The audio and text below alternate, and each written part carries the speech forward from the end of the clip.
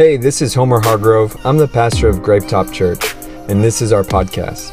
I want to thank you for connecting with our family today, and I hope this message inspires you and that it makes a difference in your life. Enjoy the message. We are going to be finishing up our series on Blessed. This has been a really fun series, and today we're ending with this message called Bless Me. We've learned this whole month about how this term blessing in the Bible really isn't as much of the definition that matches when we hear it in church. Typically we think of just like these materialistic ideas of blessing, or just like fame, fortune, even comfortability. And we've learned that most of the time what's connected to God's blessing over us is responsibility and even pressure. And it's just this calling that's directly connected to the term blessing. And so we've been trying to unpack what blessing is and trying to unpack what our calling is this entire month. And we're going to be finishing this month with a story of Nehemiah. Nehemiah is not necessarily a popular book in the Bible. It's not one that you hear a lot in churches. And I don't think it's usually one heard around Christmas time or New Year's either. But I really believe that there's some important stuff in Nehemiah that is God wanting to speak to us entering into the new year. I mean, 2020 for most people has been not fun. And as we're looking to 2021, I really believe that we're stepping into a new season, a new year, and I feel like it's so symbolic of what everything we went through, so many of us went through this year in 2020. It's I've heard someone say that it's like 2020 hindsight, 2020 vision, and I think at the beginning of the year, everyone had this idea that 2020 was going to be where all of our vision is fulfilled. But what it forced us to see is that it made all of our plans go on hold and caused us to see life for what it really is. It revealed a lot of things in our own lives. Anyone that was forced to stay with their families and started having dysfunctions and started realizing that they don't get along as they thought they did, you start realizing almost like a deeper level of clarity this year of how much not as close to our family we were and how much closer we became. We learned a lot about government and our nation and politics, some things that I feel like most of us, we could care less at the beginning of the year. And then when all that we went through this year, it almost opened so many people's eyes to issues that we didn't even know were issues when it comes to in our own country. I mean, we could go on and on about how this year taught us not as much about what we want, but what we have right now. And as we enter to 2021, I really believe that so many of us have sacrificed and sown so much into this year that entering 2021, our heart's cry is, God, please bless me as for what we did this year, what I sacrificed this year, what I endured this year. And we're going to look at what that looks like. Nehemiah chapter 5, verse 19, Nehemiah says, "Remember, O my God, all that I have done for these people, and bless me for it." It's one of the few times in Scripture where we actually see someone crying out to God and asking God to bless them contingent on their behavior. So many other times we just see this idea of bless me or God bless them, but here Nehemiah has been pouring himself out into this work and trying to do all that he was doing for others. Huge humility, huge sacrifice. And he's saying, God, please bless me for this. Don't let everything that I've sacrificed go overlooked. And so I want to start off with just kind of grazing through Nehemiah's story. At Gravetop, we really like to dive into the context of Scripture. We really like to unpack the story. We don't like to just do a single verse here and there. We don't like doing coffee mug verses. We really want to pull out the story and see what we can learn from it and grow from it. And so starting off, the first point is when I heard this. And what we're really going to be talking about throughout this point is a calling starts with your heart being troubled by a problem.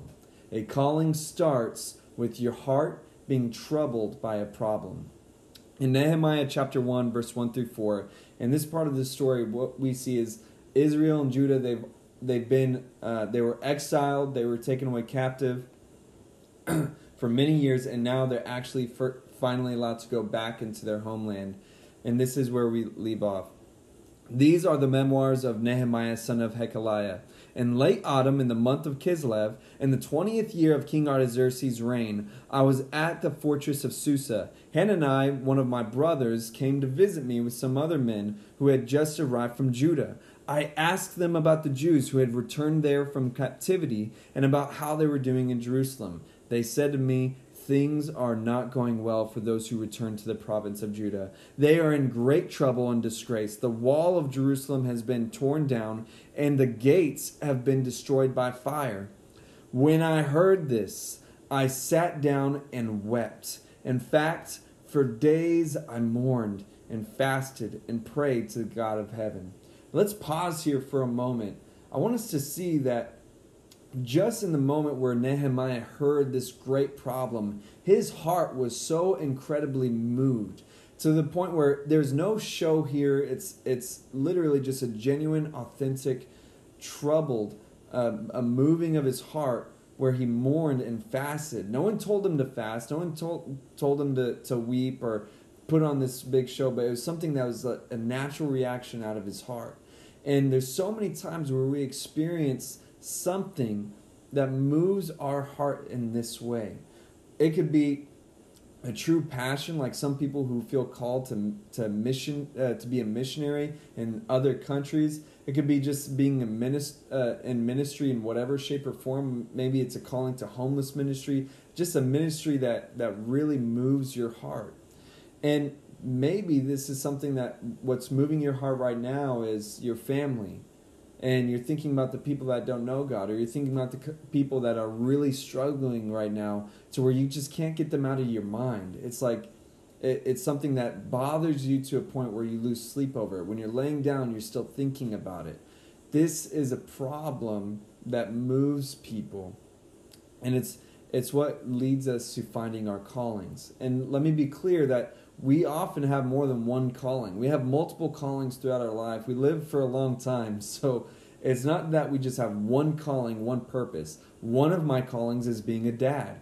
That is one of my callings, not my only calling. Another simple calling is being a husband. That's one of my other callings out of many. Another calling, being a pastor. Y'all get what I'm saying? There's multiple callings that we're moved to, and especially these ones that are troubling on our hearts, where they move our hearts. Let's continue on. Nehemiah chapter 2, verse 1 through 6. This is about, 6 months later. It was fall, and now we're going into spring. Early the following spring, in the month of Nisan, during the 20th year of King Artaxerxes, I was serving the king his wine. I had never before appeared sad in his presence, so the king asked me, "Why are you looking so sad? You don't look sick to me. You must be deeply troubled." Then I was terrified. Pause. The reason he's terrified is because in those days, you were not allowed to show any kind of sadness or any negative emotion or feeling in front of the king. And so what would happen is that if the king wanted to, you could be executed on the spot just for looking sad in front of him. So that's why it says he was terrified. But I replied, "Long live the king. How can I not be sad? For the city where my ancestors are buried is in ruins. The gates have been destroyed by fire." The king asked, "Well, how can I help you?"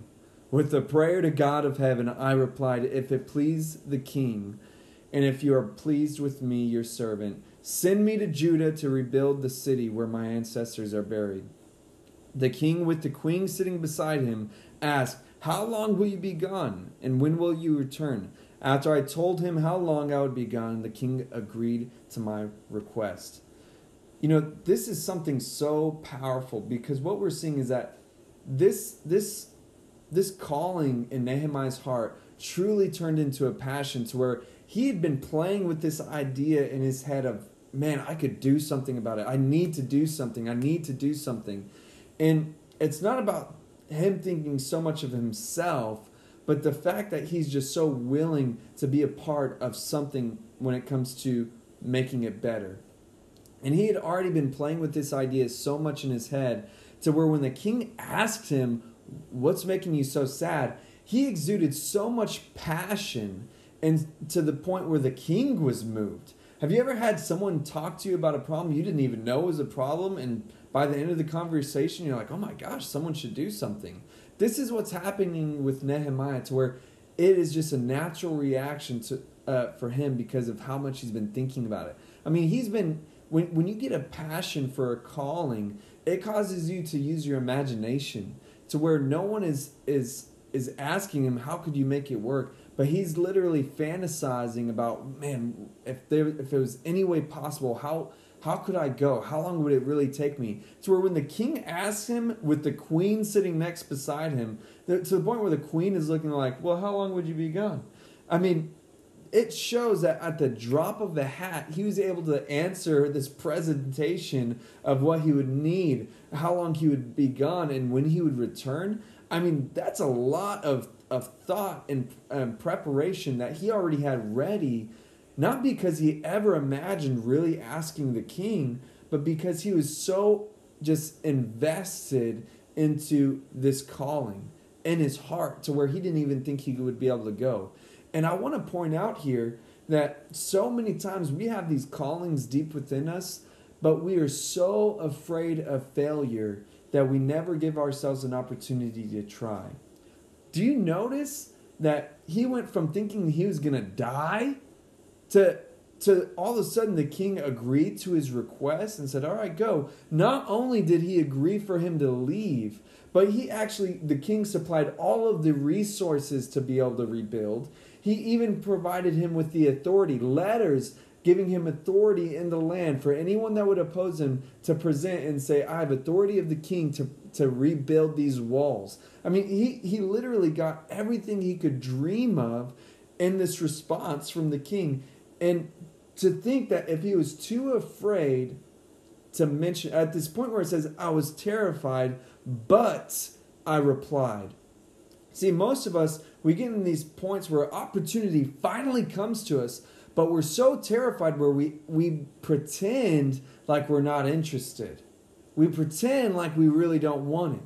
It's almost, I would relate it to when you're really struggling with money and someone randomly is like, hey, let me buy that for you. And what's your first response? Oh, no, you don't have to do that. Where everything in you is like, oh my God, please buy this for me. I'm broke. I can't even afford food. And yet for some reason we pretend because we're terrified for some reason. You know, how much more when it comes to our callings, when it comes to promotions, when it comes to our careers, starting our own business, going back to school, or even marriage, where you're literally on the brink of wanting to be with someone forever, but you're so afraid of failure to where you reserve yourself and pretend like you don't really want it. I don't know why girls do this all the time to where they want everything in them, wants the guy to commit. But when asked about it, they're like, oh, it's not really a big deal to me. Liar! What are you talking about? Why would you say that? And it's this fear of failure, this fear of rejection. But look, you don't know the future. What if it turns out to be the answer to everything you ever dreamed of, just like it was for Nehemiah? You know, these callings that are started by seeing and hearing these problems or situations that move you, you know deep within yourself that someone should do something. You just know deep within yourself that something needs to happen, whether it's a relationship or whether it's a calling, starting a business, a career, whatever it is for you. And Nehemiah carried this burden on his shoulders for months until he couldn't even control his countenance in front of the king. He's been in front of the king for over 30 years.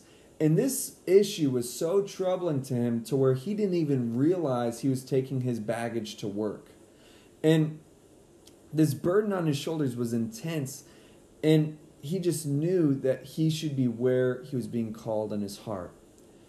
And with all of this being said, I want to urge you again, don't let fear of failure stop you from ever trying.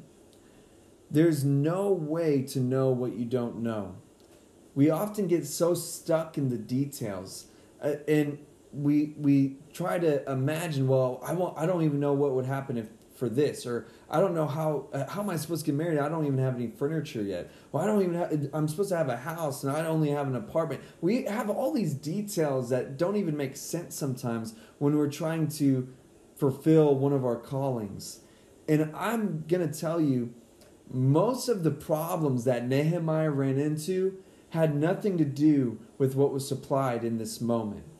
He was given all the bare bones and skeletons to where it's like, oh, well, you have everything you need to start. But he ended up running into problems he never even thought he would run into. And it just goes to show that you don't know what you don't know. You just have to start and figure out the rest. And you can't just get caught up in trying to plan every little detail to where you simply never start.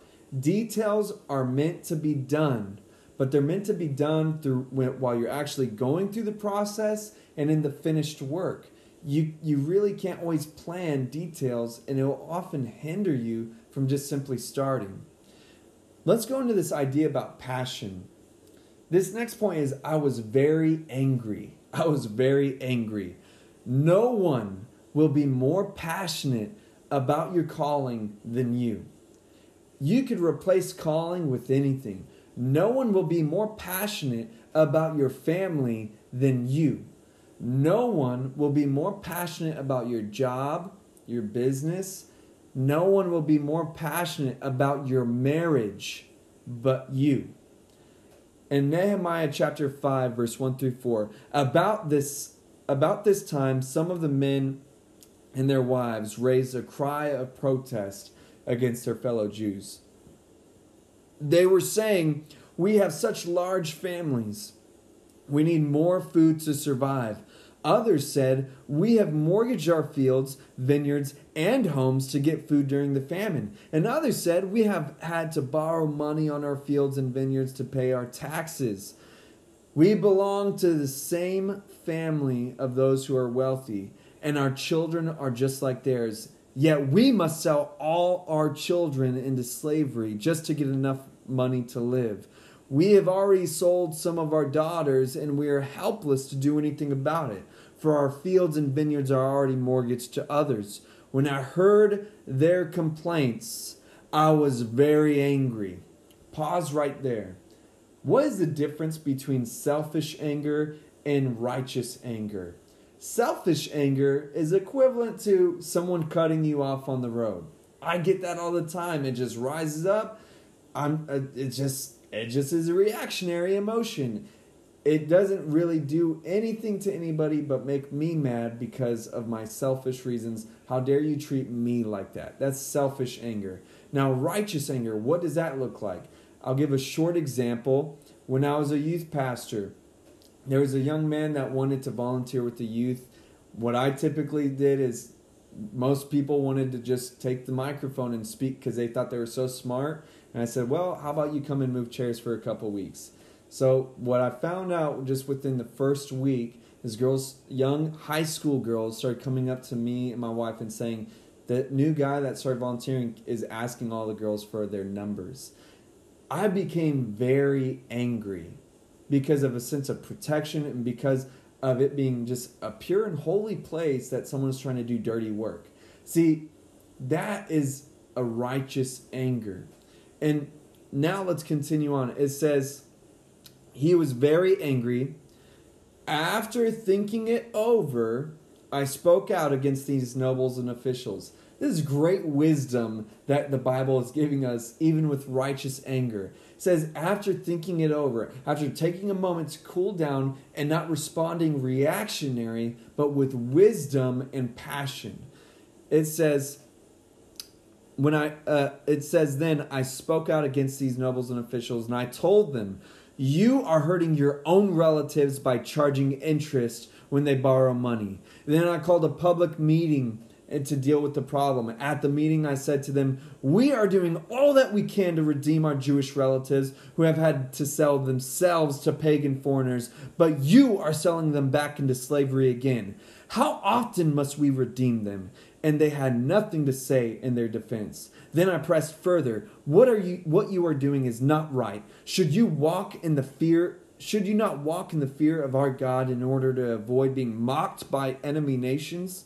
I myself, as well as my brothers and my workers, have been lending the people money and grain, but now let us stop this business of charging interest. Why is he so mad? Because they are literally trying to rebuild something and everybody is hurting. It's equivalent to these people that are taking advantage of a horrible situation. Dare I say that they are going through a pandemic and wealthy people are taking advantage of the situation. Wouldn't that be just horrible? That's what's happening. And you see how angry it made him? You see how this righteous anger is moving him to rebuke and correct every person there and saying, you need to go back and reverse everything you did. What's going on in this story is that this is not the only situation. There's so many moments where these people and even the priests and the other leaders keep going backwards while he was working so hard to move forward. It is almost surprising to see how many times the people lost focus for what they were doing for their own homes and lives. Nehemiah was more passionate, determined, and loyal to his homeland, and he wasn't even going to be able to stay there. Remember, the king said, when are you going to be back? Nehemiah is giving everything he's got to these people, and it's to build something that lasts. It's a really great reference to understand and use discernment of what kind of passion we really have for something. There's a lot of times where we feel passionate about something, but a great way to determine if it's a true passion of a calling or true passion that is really worthy is that true passion like that leads to something that lasts rather than something you simply enjoy in the moment. True passion leads to something that lasts rather than something that only is enjoyed in the moment. I just keep feeling led going back to this idea of relationships and marriage. When it comes to sex, the difference between just premarital sex and married sex is that one is simply doing it for the enjoyment of the moment, while the other is doing it with the intention to last. It's within a commitment to last. Did you know that the statistic that is popularly quoted that 50% of marriages end in divorce is actually a huge, weak statistic? That when you actually put it to a challenge, when you challenge the statistic and who they actually asked these questions, it was very remote. It wasn't as expounded as people thought. In fact, they even went as far to say that that statistic of 50% didn't even change with evangelical Christians. Do you know what the requirement for what the question was to tell if people were Christians or not? Would you consider yourself Christian? That's a super weak question to determine, like, okay, well, they're Christians. If you're really wanting to determine if someone's a practicing Christian, you have to ask questions like, how often do you go to church regularly throughout the month, let alone the year? Are you active in your faith? It had no questions like that, just very bland. Would you consider yourself a Christian? Most people do. And so what I'm getting at is that marriage is actually so much stronger than what our culture has led us to believe. I'm not exactly sure why our culture is pushing so much that marriage is not beneficial or that it's useless, because it's one of the strongest things within any nation, let alone within any family. And a really good statistic to reference, though, is 70% of couples that move in together before getting married break up. Why is that? They try to enjoy the pleasures of marriage without the responsibility or commitment of marriage. Every couple fights when they move in together.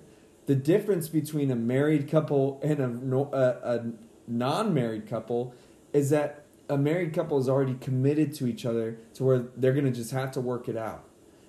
A different couple that's not married, what they end up believing is, man, good thing we tried this. Now I know it wouldn't work out. There's so many great, amazing, good chemistry couples that end up breaking up because they moved in together and they just self-sabotage. You cannot enjoy the passions for the moment. You have to look at passion for something to last. I hope that this little sidetrack made sense to you. You know, closing on this idea about passion, Nehemiah, in this little excerpt, he's talking about how he lent to people so much without charging any kind of interest. He also later describes how he didn't even collect any taxes. He was made governor for that temporary period. He didn't collect any taxes from the people while previous governors would. He didn't collect any money from the people. He literally gave everything he possibly could to help people in that time. He was so sacrificial. He talks about how every night, all the food that was given to him by the king, he would share with as many people as he could. He said every night he would have 150 people eat with him at his table.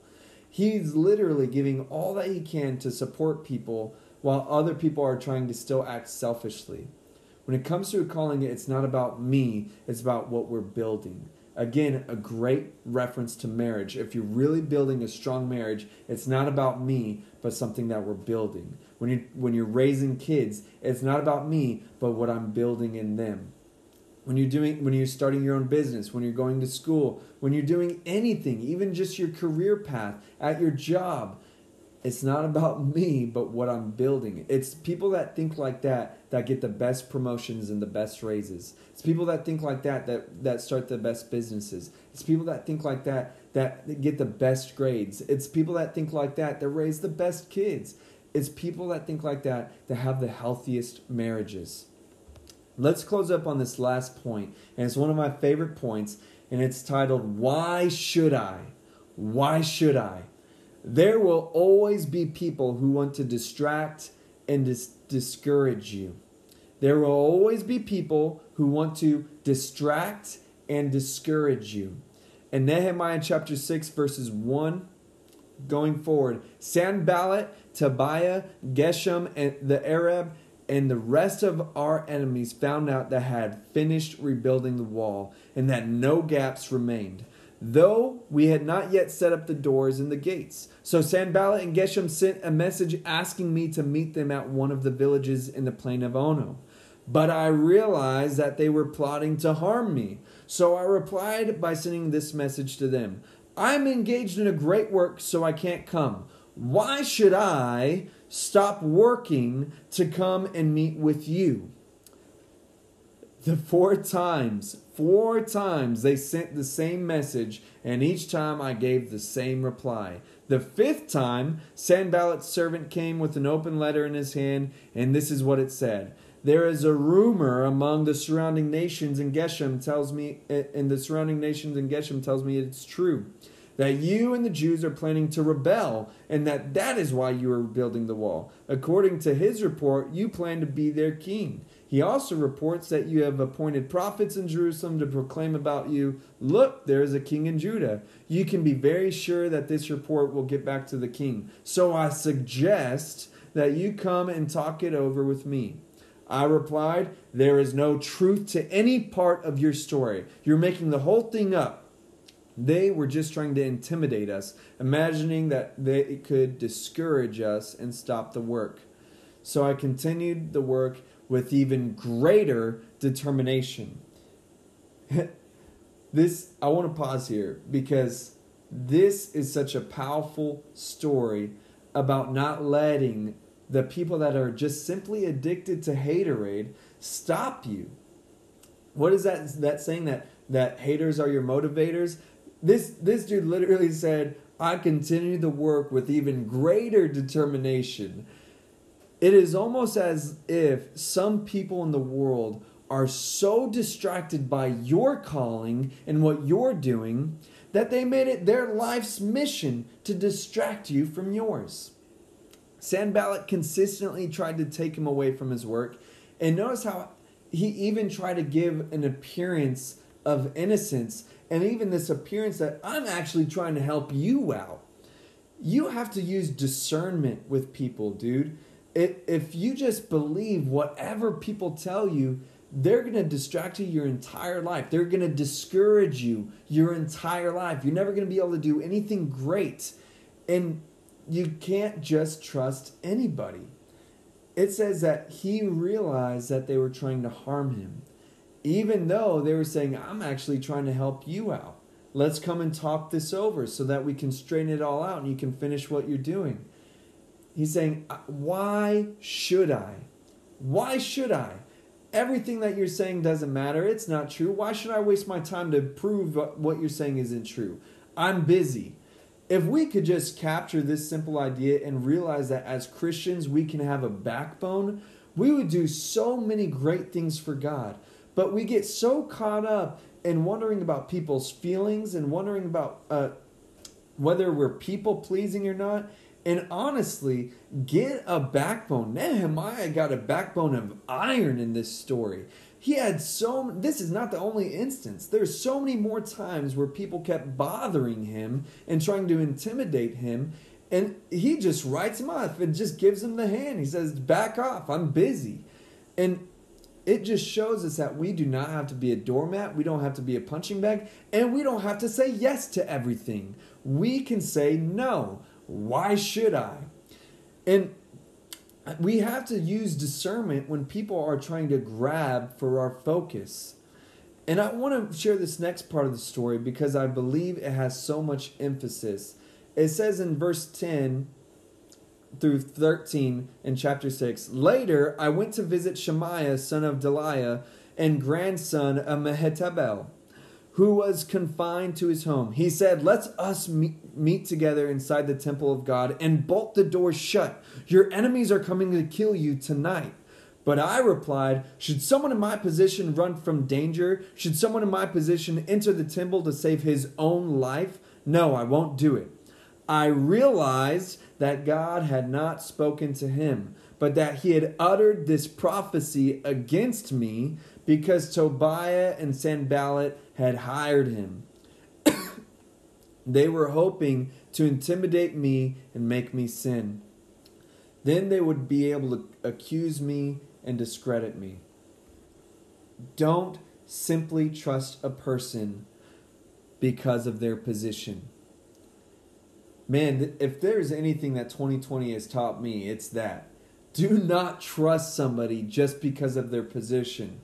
Our world is filled with moral rot. There is practically no character within so many people nowadays.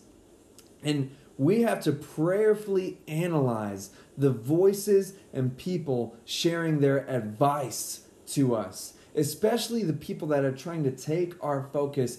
And when God has called you to do something, and it seems like somebody is telling you to do otherwise, or to slow down, or to stop, but everything within you has given you this green light to move forward, why should you listen to their voice? Use some discernment. You don't have to just listen to them. With the amount of people that I've talked to that are so incredibly hurt by church because a pastor said this about them. I don't know how many times I've heard somebody say that they've never gone back to church because of some pastor that said that they're destined to go to hell, or that they called them out in the middle of service and called them this evil sinner, or blah, blah, blah. And they believe it. And don't get me wrong, this toxic leadership and toxic leader abuse within churches is a pandemic itself. But why should we believe them when everything within us knows? If you read the Bible yourself, you can know. It's almost like the Holy Spirit tells people and urges their heart to know that it's not true. It's like everybody knows that God loves them deep within themselves. But when some random person that has known you for 20 minutes tells you all these ugly things and tell you you're never going to amount to anything, tells you that you're dumb and that you're worthless, whatever, it ruins us. Why should it stop us from moving forward? I also find that whether it's selfish gain, envy, or simply pridefulness, this pride in discouraging others, some people think that they're God's hitman. Some people they have something to gain in getting you to stop. Whatever it is, people try to use their voice to distract you from your calling, to distract you from your right, to distract you from God's voice. And it is unnecessary to apologize for refusing to be distracted from what's important to you right now. I want to really close on this idea.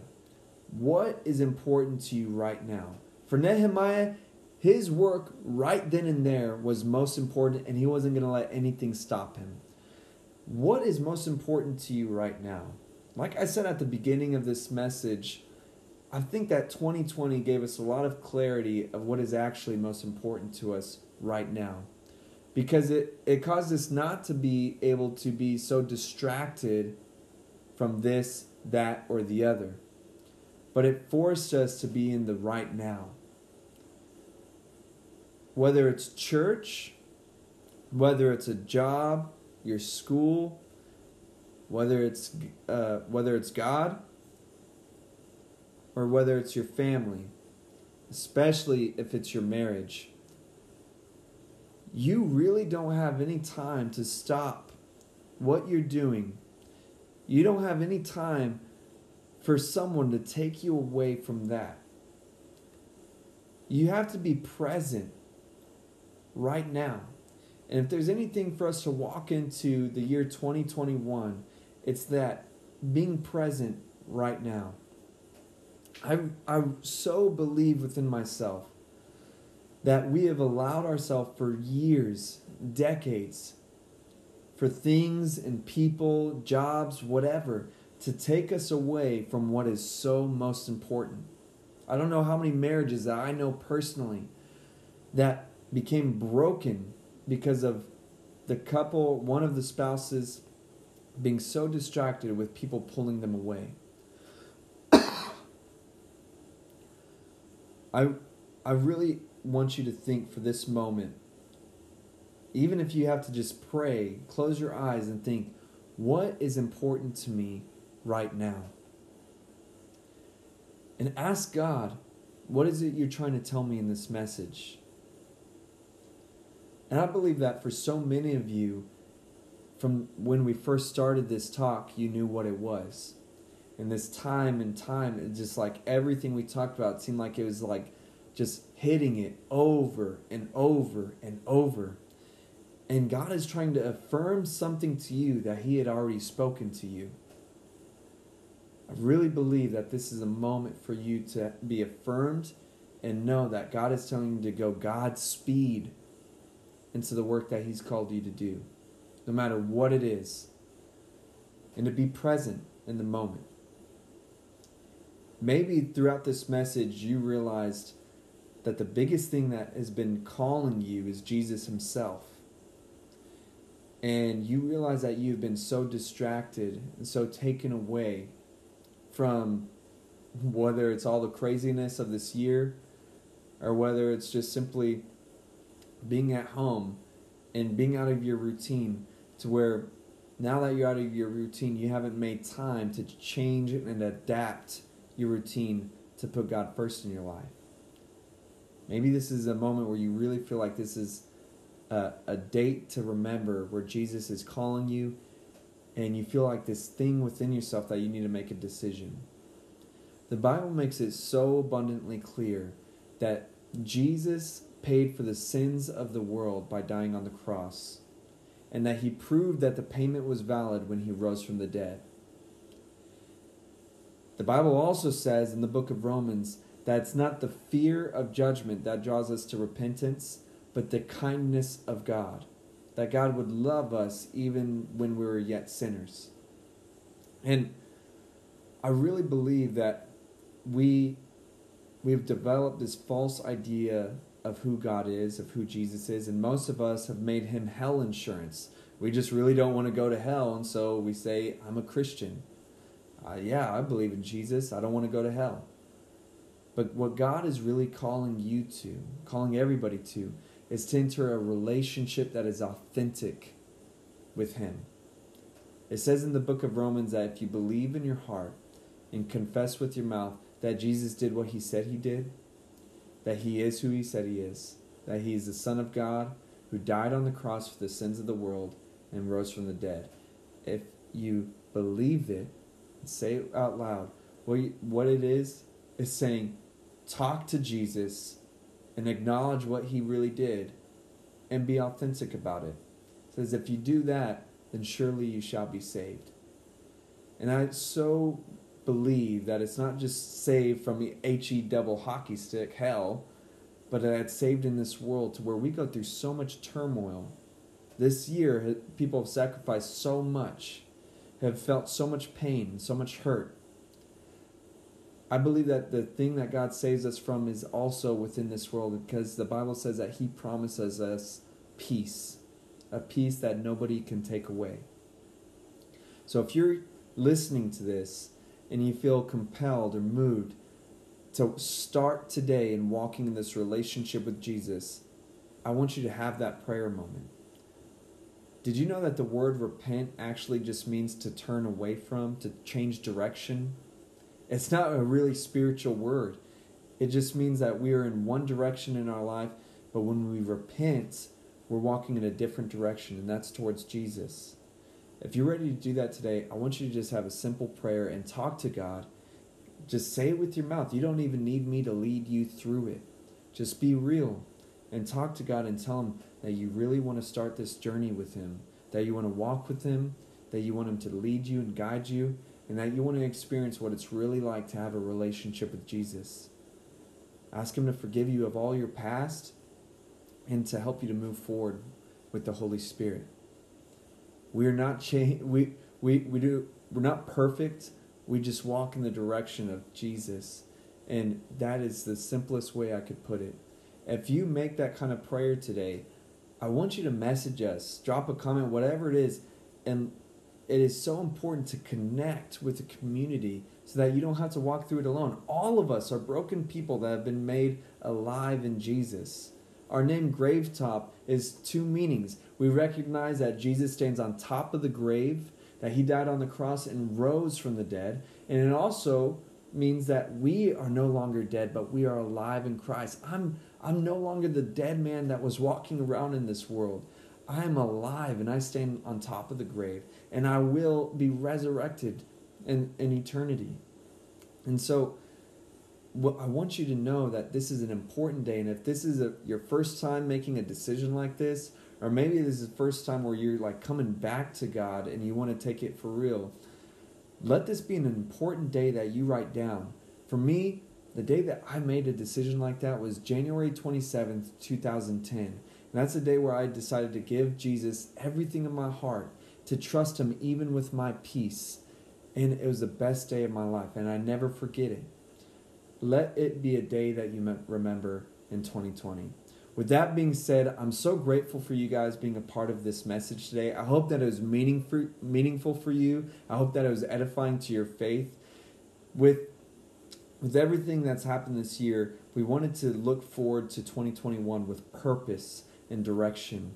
And we're going to be walking in purpose and direction by starting the year with a 21-day fast. If you've never fasted before, and even if you have, this is a perfect chance to really strengthen your faith. So many of us at Gravetop are new believers. So many of us have never done a fast before, and we're committing to do this fast. You do not have to feel afraid or timid or anxious. We're all just trying to do our best and forget the rest. This 21 days, it's going to start on the first Sunday of the month, which is January 3rd. It's a Sunday. We're going to start that fast, and the last day is the 23rd, which is a Saturday. So that means that Sunday is going to be a great day where we can eat whatever we want. But for these 21 days, we're really just giving God the first part of the year and saying, God, we trust you that no matter what happens this year, even if it's a repeat of 2020 or something worse, or pray to God it's something even just so much better, that we walk into a new glory. God, we want to put you first. And when we put God first, he blesses the rest. And I really believe that this moment of fasting, what you're doing is saying, my flesh is not as important as my spirit. God, I want to grow closer to you. It's something that is just really simple. And if you do this, I'm telling you, you're going to have your faith encouraged and you're going to grow. If you're thinking about doing the fast, we're putting out infographics. We're giving out a lot of information. We even did a message. And you can look back. You can find it on YouTube. You can find it on Facebook, Instagram, Spotify, iTunes, and it's titled Fasting. And it's where we describe all the details about fasting if you've never fasted before. But please think about it. If it's something even just tingling in your heart, maybe that's something that God's calling you to do. Just jump into it. Don't get so caught up in the details, like how am I I have to go to work, and what if the fast messes up my routine at work? Well, I'm supposed to start working out. Dude, don't get lost in the details. Just start fasting with us. The other thing that we're going to be doing is a New Testament challenge. We love to read the Bible every single year. We go through a 1-year reading plan every year, and in January we do a New Testament challenge every year. So we read the whole New Testament in 30 days. It's a great way to just drink from a fire hydrant. And I'm telling you, you're going to get something out of it. It is something to where it's so powerful, to where whether you've read through the Bible before or whether you've never read it before, it is something edifying and powerful to do. Read it with us. Don't get so afraid or timid. Don't think that you can't do it. Don't have a fear of failure. Read through the New Testament with us. Even if you just download the YouVersion Bible app and listen to the whole month on audio, you're going to get so much out of it, I promise. And we're going to be doing it together. All you have to do is go, you can find it either on an Instagram or our website, gravetop.com. Click resources and you'll see reading plans there. You can join the reading plan straight from our website, the New Through 30, and we're going to be reading through it together this month. And if you're thinking, well, I've already read it before, I feel like I zone out, maybe this year try a different translation. If you've done it in the NLT before, try the NIV. If you've done it in that version, try the NASB. If you really want to get crazy, try the Message version. It'll be like reading the Bible for the very first time. I'm telling you, just try it out and do it with us. I read the Bible every single year because it grows my faith. It brings me closer to God. It's not a one and done kind of thing. It's something that we continuously go over. With all that being said, we're really excited for 2021. And if you have it on your heart to give today, we want you to know that we never want anyone to feel pressured or persuaded to give when they don't want to. We believe it's such a personal act of worship that is between you and God. We are simply stewards of that act of worship. We're stewards of that gift, and we really value that trust and our responsibility in stewarding that. So if you do feel it on your hearts to give, and whether it is out of an act of worship or whether it's simply out of to support Gravetop Church because it's been a blessing to you, you can do that by going to gravetop.com, click the Give tab. You can give online that way, or you can give through third-party apps like Venmo or Cash App. Every time that you give, it makes a difference at Gravetop Church. And not only empowers us to have these real edifying messages, but empowers us to connect with people that have not been connected to church before. There's so many stories that are part of the Gravetop family that those of you who are generous, those of you who give, have empowered to make happen. And we're so grateful for you guys. With all that being said, we love you. We hope you have a great rest of your evening. Hope that this starts your week off right. Remember, we're going to be continuing to have Gravetop Online Church from Mondays from now on. We love y'all so much. Have a great rest of your night. I hope you enjoyed the message today. If you did, there's a couple things that you could do to connect. First is to subscribe to our show so that the most recent episode will always be in your feed, ready when you are. And second is if this ministry has impacted you and you'd like to help us continue to reach others, you can click the link in the description or visit our website, gravetop.com, and you can give now. I'll see you next time on the Gravetop Church podcast.